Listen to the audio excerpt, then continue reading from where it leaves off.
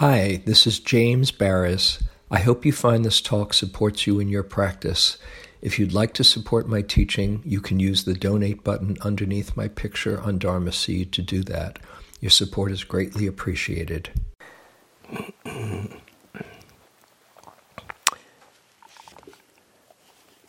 So I wanted to continue a bit from this afternoon and continue to the ninth theme out of the 10 wholesome states that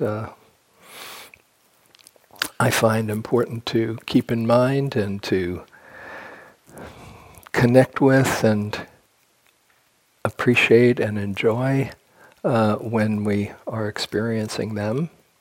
And this is the state of compassion, what I call the natural expression of a joyful heart. This afternoon we were working with connection with those around us and near and far and open to all beings. And that connection, that loving kindness, when it faces happiness, it becomes mudita, the appreciative joy in the happiness of others. And when it faces suffering, it becomes compassion. That's what happens to us. We're wired up for this. We are not only social animals, we are resonant animals, and we're knowing now that our brains are wired up for compassion. There's what are called mirror neurons in our brains, that when you stub your toe, somebody else or when you see somebody else stub their toe and you go ouch, it's lighting up in that place in the brain that it would go ouch if it were you stubbing your toe. Isn't that interesting? And we experience this continuously. That's why, when you go to the movies and see your action movie, if you're into action movies, I try to stay away mostly, not all. Hunger Games was good. I have my moments, but there you are rooting for your hero and go, oh no, yes, oh thank goodness, and that's because we can feel that, we can resonate so much with others around us. We're wired up for compassion. This is the Dalai Lama who says, if you want others to be happy, practice compassion. If you want to be happy, practice compassion. Because it's just so beautiful how we are wired up where we see someone else suffer and there's a natural expression of caring and connection. And as we've gone through the different divine abodes and the names on the buildings, you can see them. There's metta, karuna, mudita, and upekkha. They're called the divine abodes or sublime states. And compassion is a sublime state. However, it's usually defined, or one definition is the quivering of the heart in response to suffering. And I always find it interesting that this sublime state requires suffering to get activated. It's not like suffering is sublime, but what it evokes what it activates in us is this caring heart. Didn't have to be that way. You ever think about that? We didn't have to be wired up that way. We could have just been, like amoeba, just kind of going our own way. But we are very social animals and are affected by everyone and everything around us. And it feels really good to express your caring. As Martin Seligman, I remember I read about him, that fellow who started the positive psychology movement. He found, and Jane had mentioned about writing the letters to somebody out of gratitude. He found that of all the different exercises and practices that cultivated authentic happiness, that was the name of his seminal book, Authentic Happiness, the most fundamental source of authentic happiness, what it really comes down to is finding your own gifts, finding your own strengths, and sharing them with the world in a spirit of contribution. In the Guide to the Bodhisattva's Way of Life, Shanti Deva's Guide to Bodhisattva's Way of Life, which is the Dalai Lama's Bible. Forgive me if I've said this before, but one of the lines that I love is, when we awaken, it lifts us above poverty into the wealth of giving to life. Above poverty, from what's in it for me, into the wealth of giving to life. And particularly when we can express our caring and express our connection and express our gifts. Mm-hmm. The compassion has a number of different elements. On a more personal level, I just want to continue as I think about it from what we were doing this afternoon around connection with others, and we didn't get to forgiveness. And so I wanted to do a little bit about forgiveness, particularly with those closest to us, because it was just one missing piece that I wanted to do. And that really is really sourced on an understanding, a compassionate understanding, if possible, what would make someone do what they do that's either mean-spirited or unconscious or confused. Basically, it comes down to some kind of not seeing clearly in some way. And when we can see, just imagine the confusion in that other person's mind, there's the beginning, a little bit of the possibility of having some compassion for the confusion. In forgiveness, you don't want to say, oh, that was okay. You don't necessarily, you're not forgiving the action or what happened, but possibly the heart can open up and forgive the confusion in the mind that would be hurtful. As I said the other day, Jesus is teaching, forgive them, they know not what they do. And the same is true for us when we get confused and we do unskillful things, to have compassion for our own confusion. And so we can grow and heal. So I wanted to do just a little bit of forgiveness practice with you, and then we'll open up to the bigger dimension of compassion. So find a reasonable, comfortable seat. And partly I'd like to do some first asking forgiveness and then extending.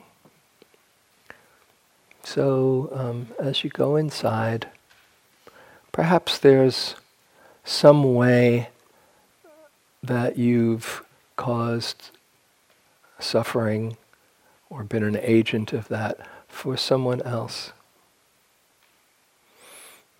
Maybe you were stressed or activated in some way, and you did something that was not very conscious that later on you recalled or you regretted. So just as you think back and get in touch with your state of mind, what would make you do something that you later regret? And we touched on this a little bit when we did integrity, but we're going to do it with one other piece around forgiveness. And that is, as you understand where you were coming from and the confusion behind it, for a moment, feel the remorse, what's called wise remorse, not guilt, but just with a compassionate understanding towards yourself. And as you feel that remorse,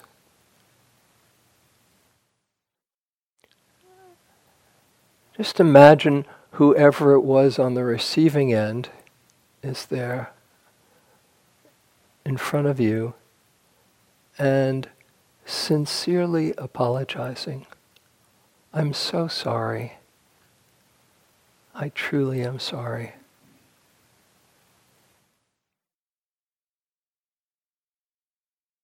And I hope in time you might be able to forgive me.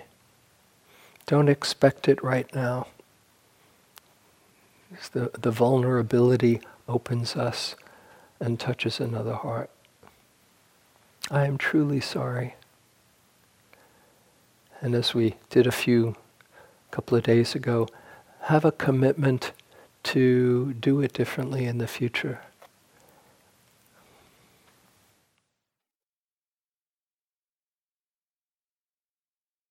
And imagine whoever is on the receiving end really feeling your sincerity.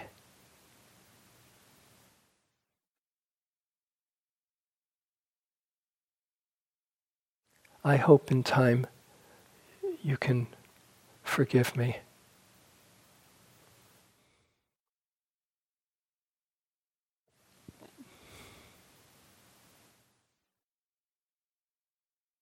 And having it as a commitment to do things differently in the future, so it's not a wasted event.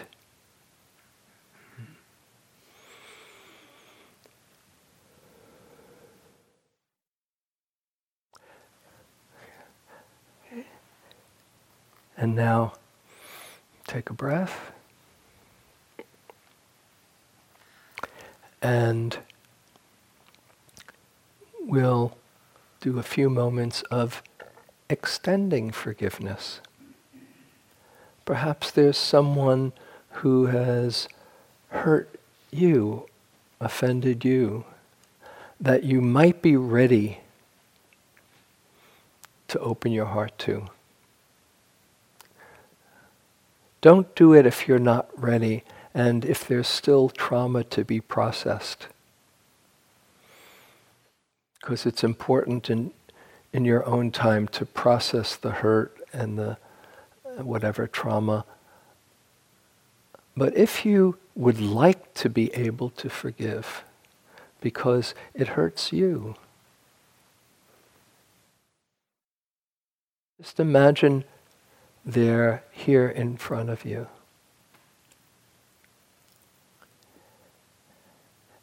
And for a moment, imagine the confusion, the state of mind in whoever it was that caused you suffering. And just as you would hope that someone else could understand your confusion, if you can put on your perspective helmet and understand that other being's reality, this is where forgiveness is based in compassionate understanding.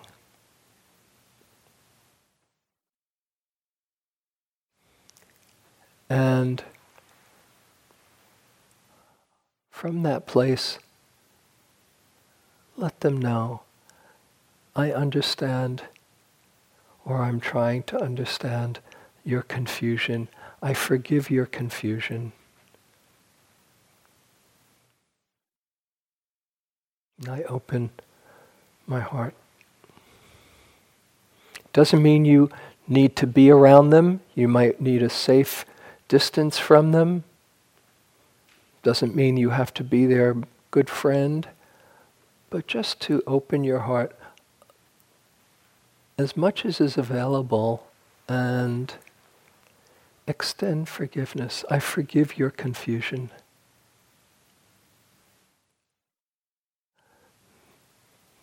This is Kuan Yin in you doing the noticing, or the Buddha, or Jesus.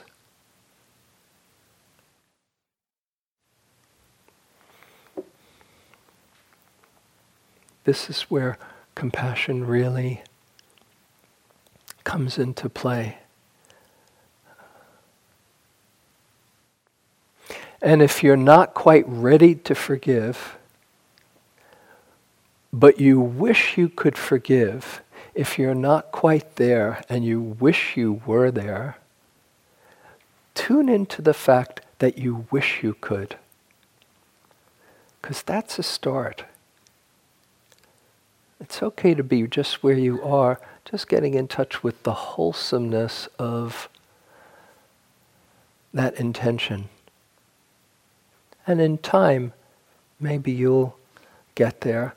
No hurry, no forcing. Just realize that there's a healing possible for within you.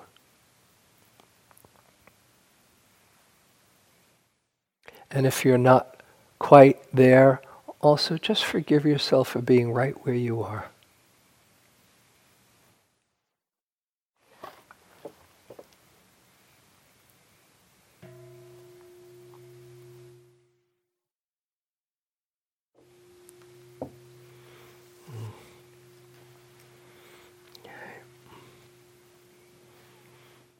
And allow whatever your experience was for that to be the way it is. And it might be a process that over time, as you incline in that direction, little by little, you can start to free that tightness. It's amazing how we can carry around somebody's image of something that happened many years ago, and it's like taking a picture and freeze framing somebody in a particular moment.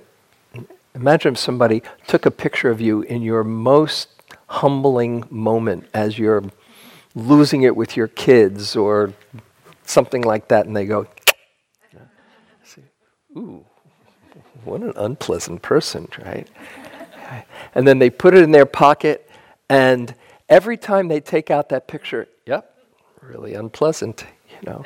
That's kind of what we sometimes do. Something happened 5 years ago, 10 years ago, you know, yeah, that rotten SOB, you know. And every time you look at that picture, you get activated. They might be on a beach in Hawaii having a great time, but you pull out that picture, yeah! So it's really not understanding how people go through highs and lows and grow and wake up and change, as you probably have seen in your own life. So really, forgiveness is understanding how people and things can change and grow.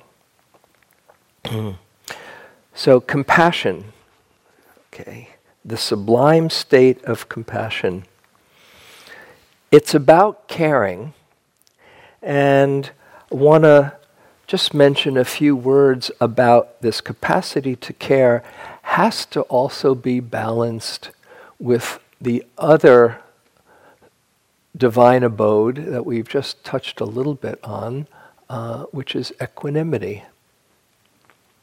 Equanimity is a kind of spaciousness that says, and this is how it is, that I think of equanimity in the different factors of enlightenment. There's energizing factors of interest or investigation and energy and joy, and then there's stilling factors of calm, concentration, and equanimity. I think I said this in one of the groups. Calm is a kind of like settled stillness, and concentration is a focused stillness, at least that's the way I see it, and equanimity is a kind of spacious stillness, that there's room for everything, like in Howie's big mind meditation today, where the mind is like sky and everything is coming and going within that spaciousness. That points to the equanimous heart that just allows things to come and go and to be as they are. And equanimity is what balances and holds compassion. Because if we get too close and our heart starts to break, we can't really express our caring skillfully. So we need enough space so that we can feel that connection but not be overwhelmed by it. And I often think of it as a balance between the two, where we're not so close that we get overwhelmed, but not so spacious and distant that we don't feel that connection. And it's an ongoing process of finding that balance. As it says, T.S. Eliot says in the Four Quartets, he says, "Teach me to care and not to care."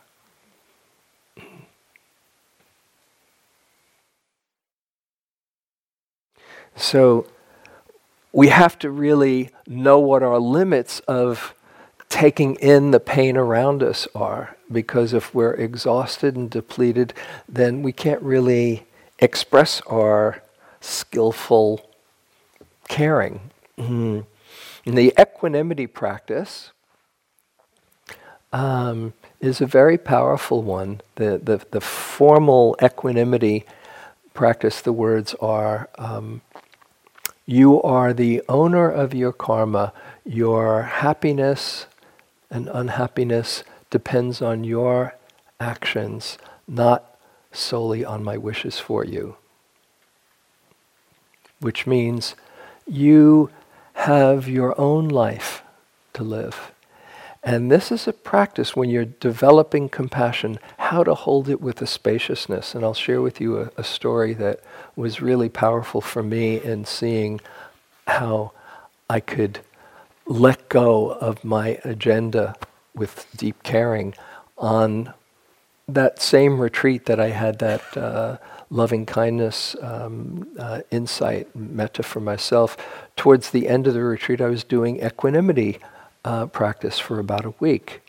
And I was saying that phrase, you are the owner of your karma, your happiness and unhappiness depends on your actions and my wishes for you. And at first it seemed a little cool, detached, but then I kind of got, this is really allowing others to have their own life and their own lessons. And I had this one meditation where I got really excited and enthusiastic about telling everybody in my life the news, So it was in this meditation in my mind, and one person after another came into the seat. Starting with Jane. Oh, Jane, you're the owner of your karma, your happiness and unhappiness. And I was saying with caring and love, but just saying, oh yes, it's all about how you live your life, that you can create your relationship to experience and train your heart and your mind. And that was great. And then other friends would come in one after another, and I'd tell them the good news. And at some point, my son Adam popped up into the seat. And he was 10 at the time. And all of a sudden, I had a different kind of feeling. Whoa, hold on a moment. You're the owner of your karma. Your happiness doesn't depend on me. And I had what I call my Clockwork Orange sitting. If you ever remember the movie Clockwork Orange, where they reprogram the main character, by showing all these horrific scenes, and one after another, the worst imagining scenes that a parent could think of for a child.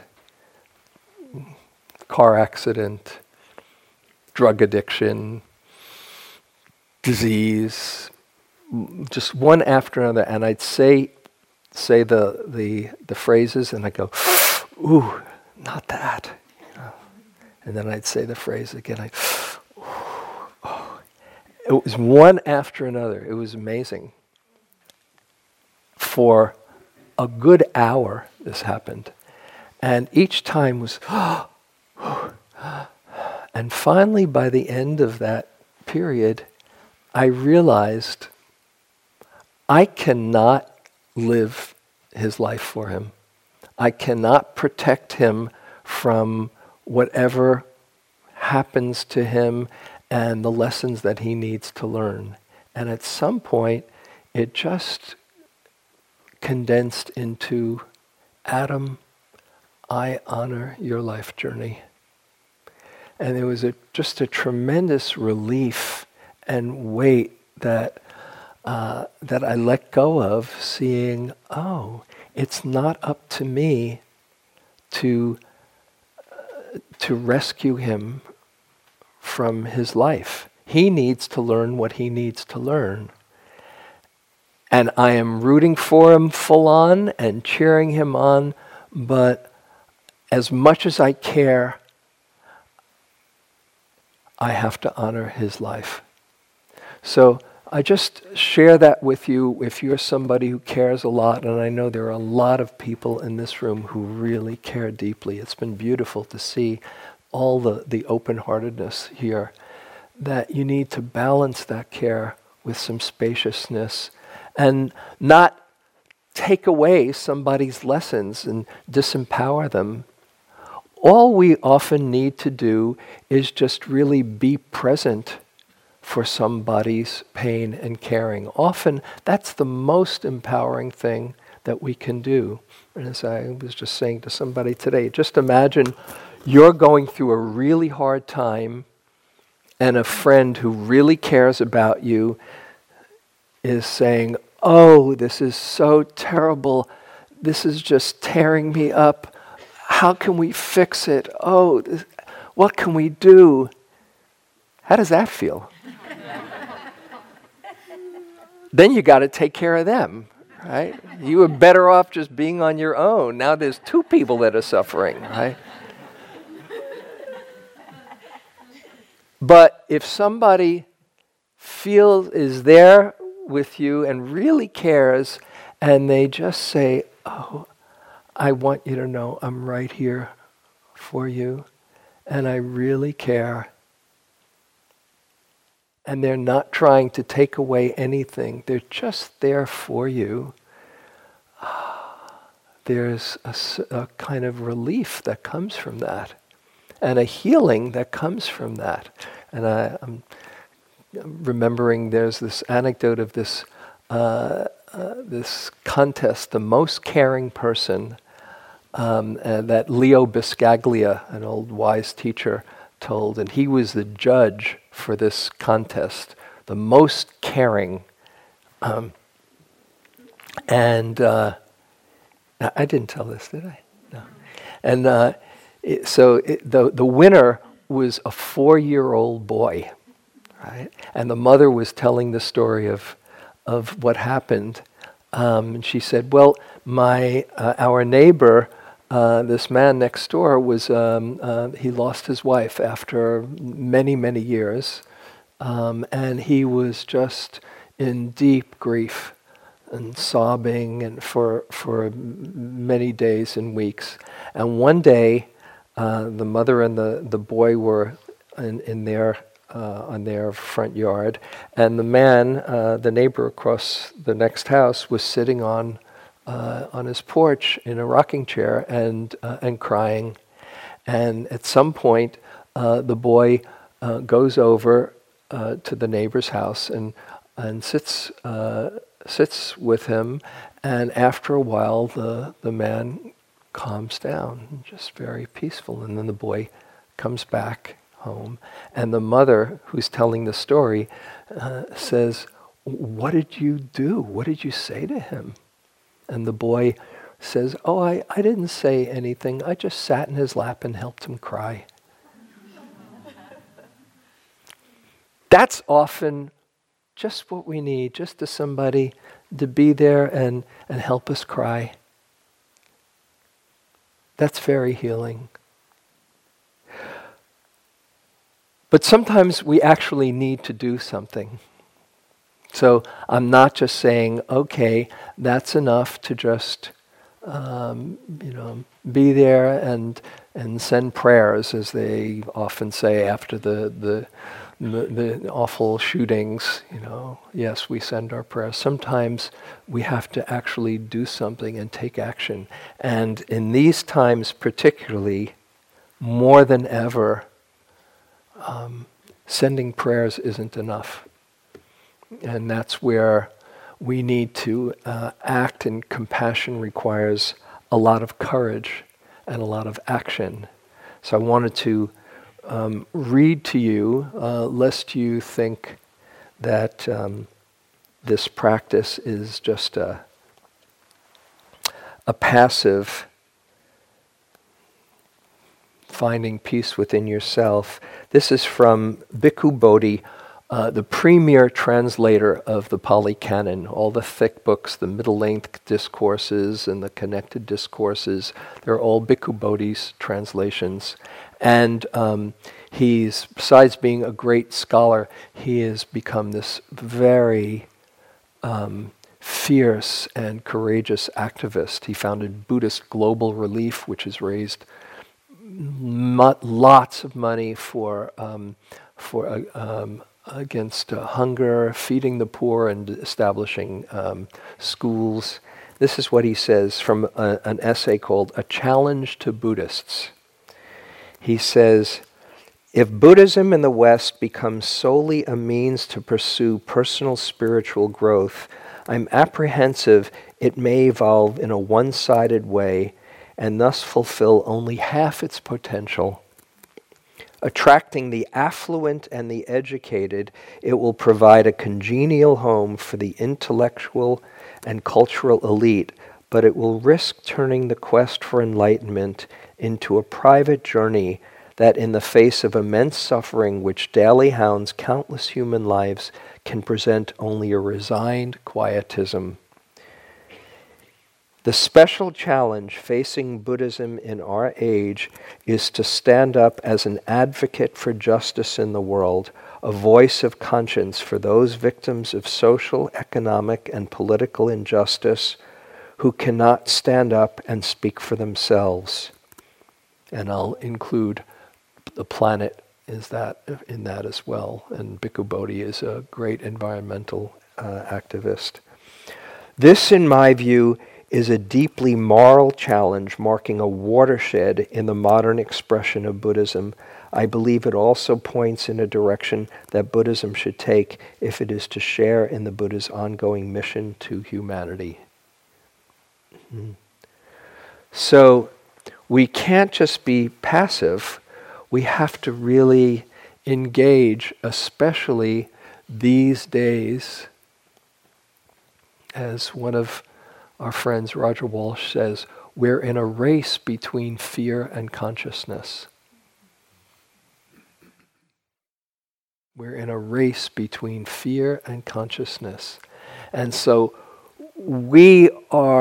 everyone who cares about growing in consciousness is an important player in that, because your own consciousness ignites and awakens that in others. And so it's not enough to say, oh yes, I'm finding peace inside. It's so good. Oh yes, I'm doing awakening joy. God, it feels so nice. Yeah. That's part of it, but that's not all of it. We need your caring.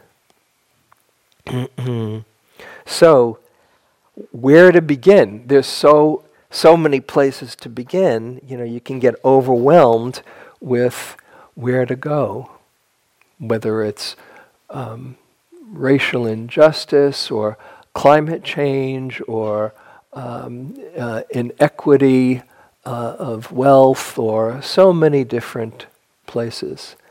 And the idea is to find where you are drawn to make a difference. As Andrew Harvey, who wrote a brilliant book called The Hope, A Guide to Sacred Activism, as he says, follow your heartbreak.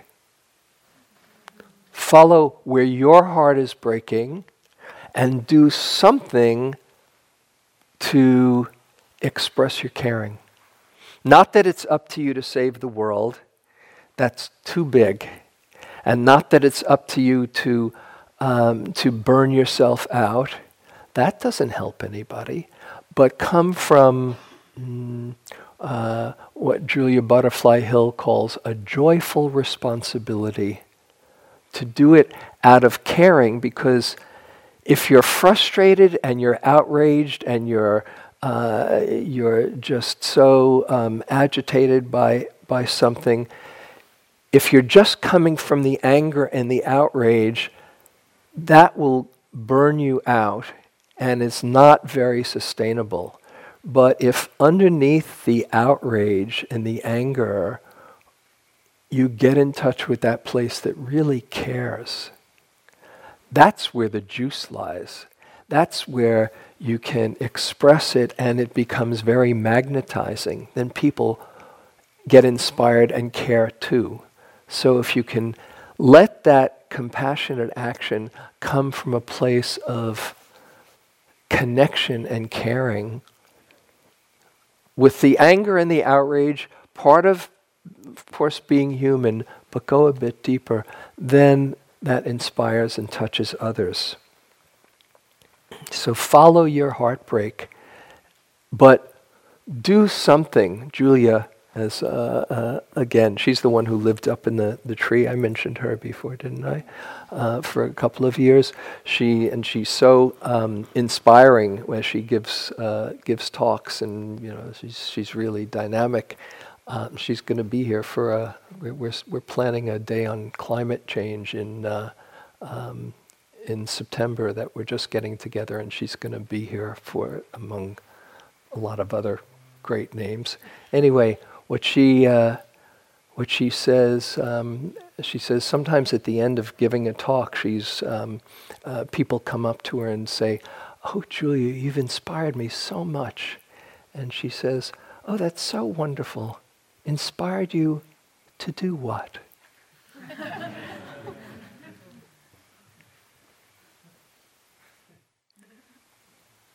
Finding something that expresses your caring, as Angeles Arian, another wisdom teacher who Jane and I have both been inspired by, she said, action absorbs anxiety. Otherwise, we're too agitated and feel despairing. You feel helpless. But if you do something, and even if it's just being around a loved one and just really being there for them, that might be your way. So you just find something that expresses your caring, and that's good enough. And also, compassion doesn't give up. It's not like, oh, what is the point?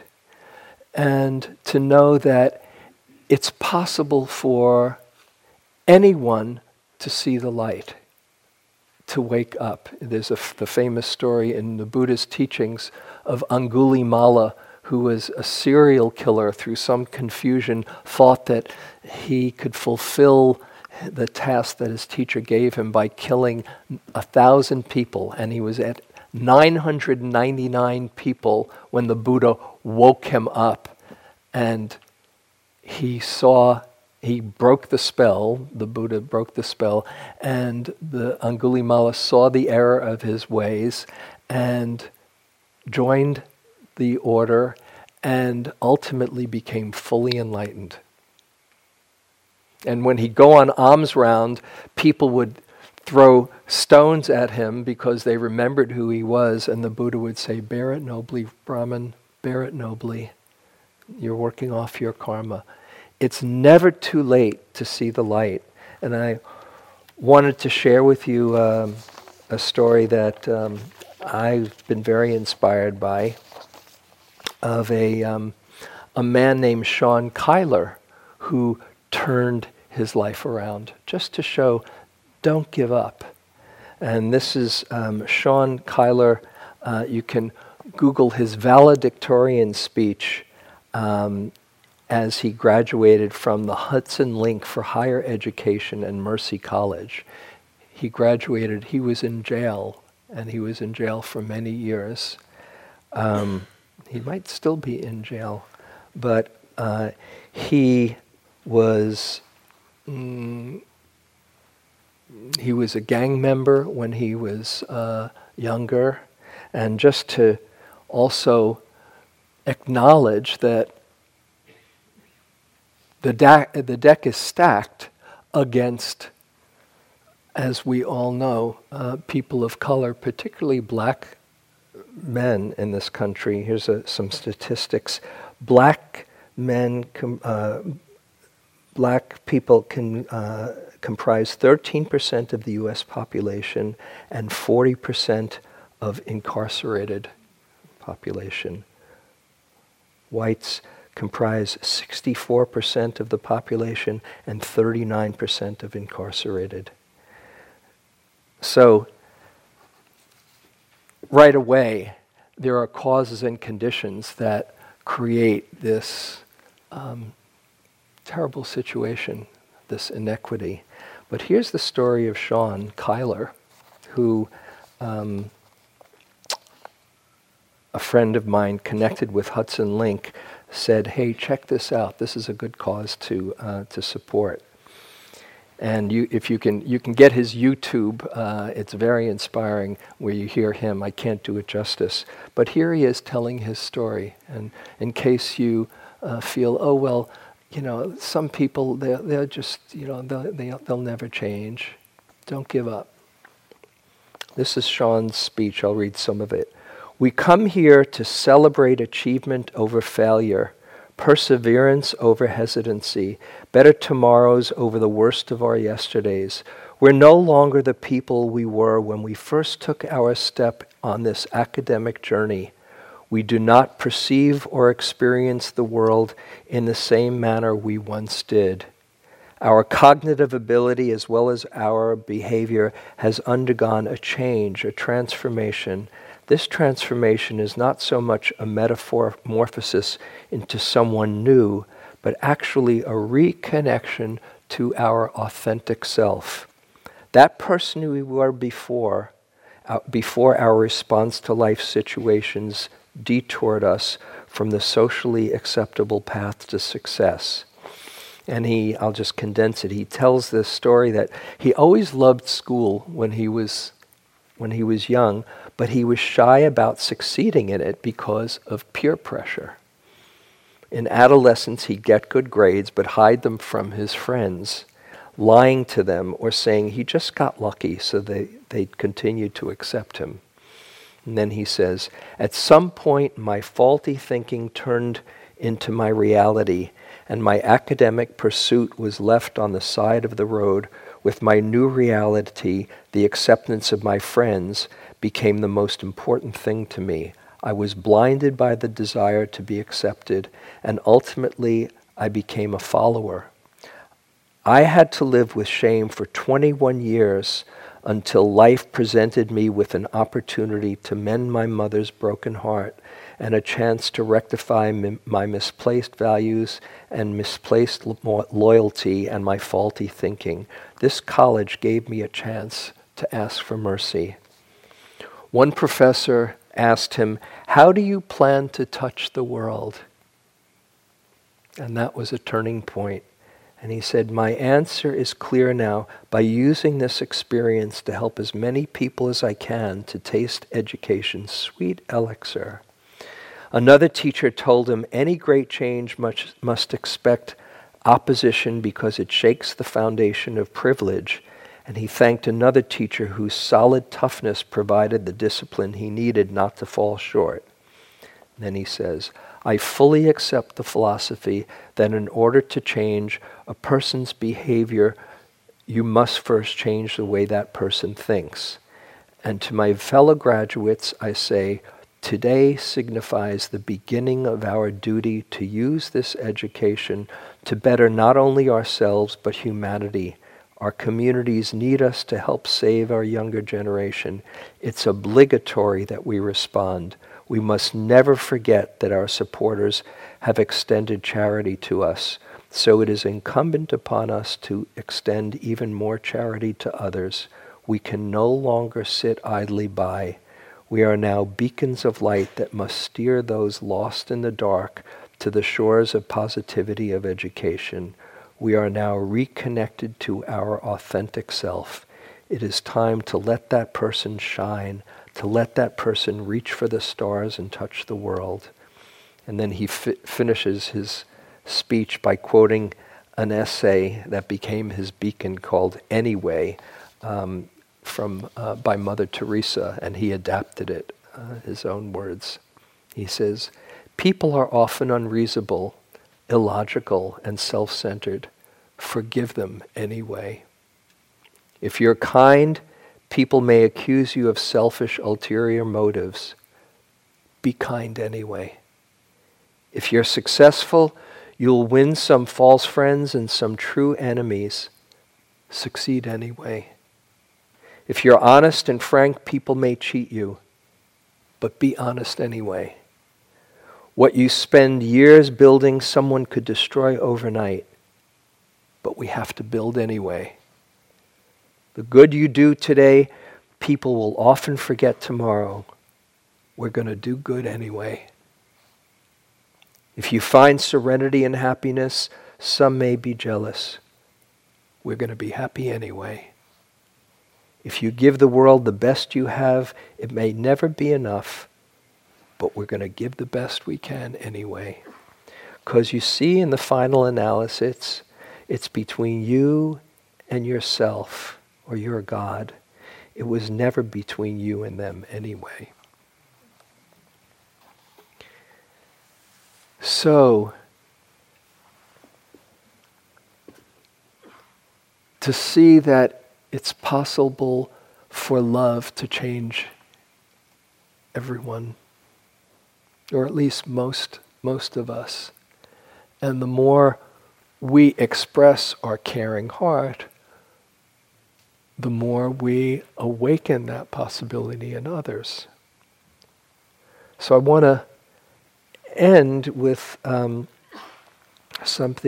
last exercise, an offering for you.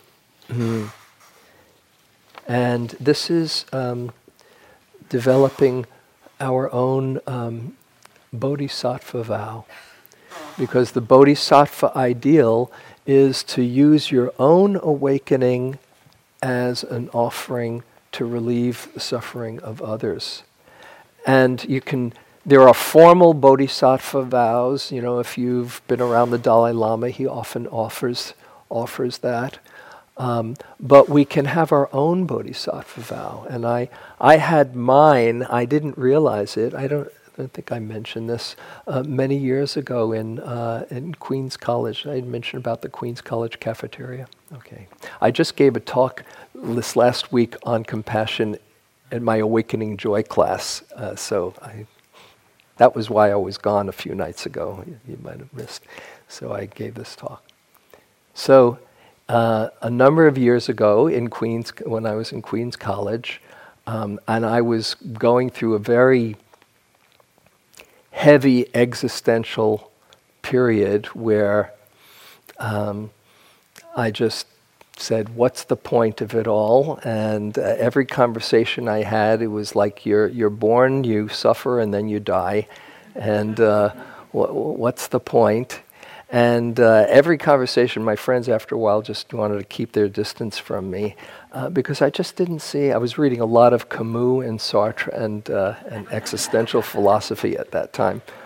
And one day in the Queens College cafeteria, I looked out at this sea of humanity. It's a very large, 700 people or so in the cafeteria.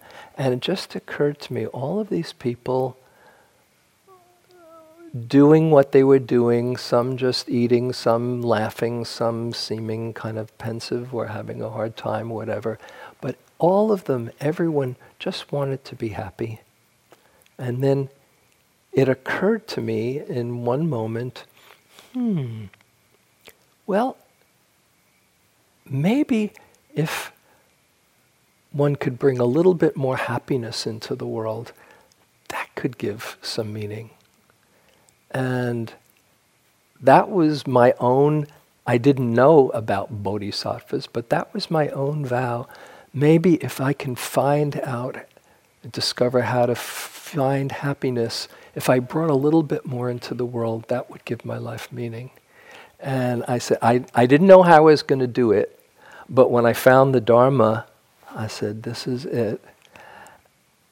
We all can get inspired by some vision that we have that widens our intention. Remember, we started out with intention. This is widening our intention so our own well-being becomes an offering.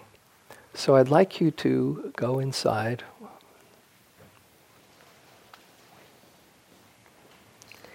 And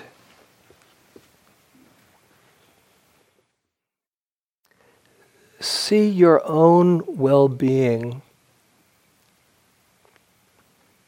as something that everyone in your life will benefit from,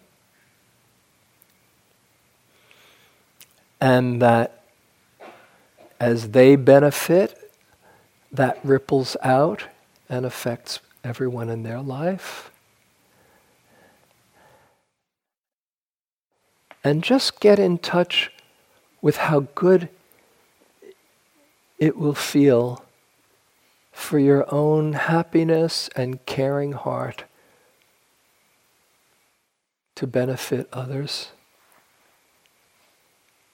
to benefit all beings. Whatever your vision is, however you want to make a difference in this world, you don't have to have it all figured out, but to just see your own journey of awakening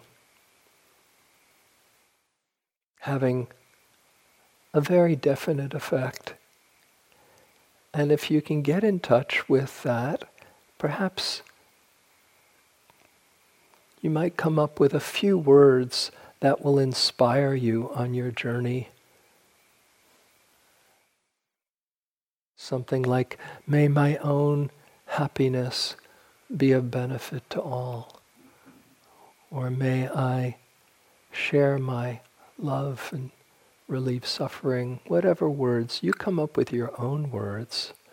So you see this whole process in a much bigger context.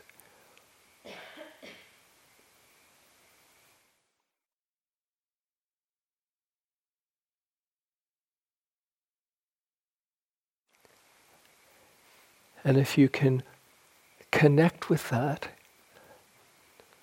Once again, have that as a vision that you can grow into.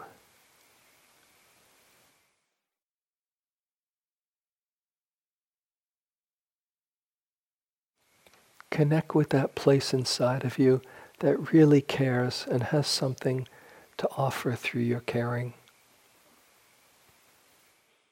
And let it be a source of joy, inspiration.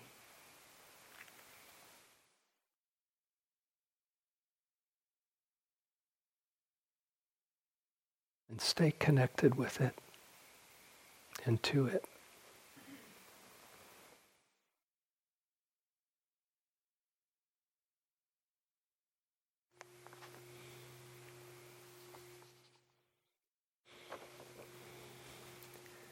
And I'll just close with this little passage from Nyoshul Kempo Rinpoche, who says, "We are not practicing for ourselves alone, since everyone is involved and included in the great scope of this perfectly pure motivation to benefit others. Whatever else we might do is secondary to that. If we cultivate this good heart, this altruistic, unselfish attitude, then all strife and struggle will naturally be pacified, purified, and transformed in us and become beneficial to others through contact with that good heart which we, the Bodhisattvas, strive to embody." So let's sit for just a moment.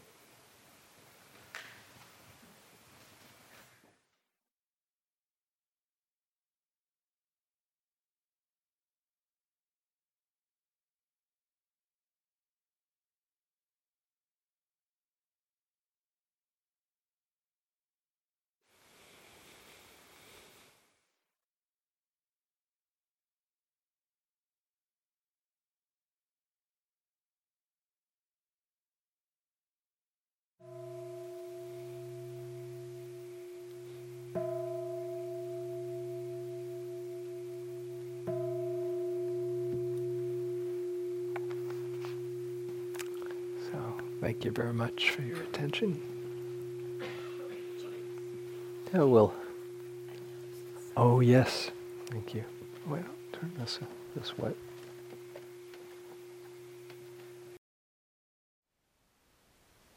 Thank you for listening. To learn how you can support the teachers and Dharma Seed, please visit dharmaseed.org/donate.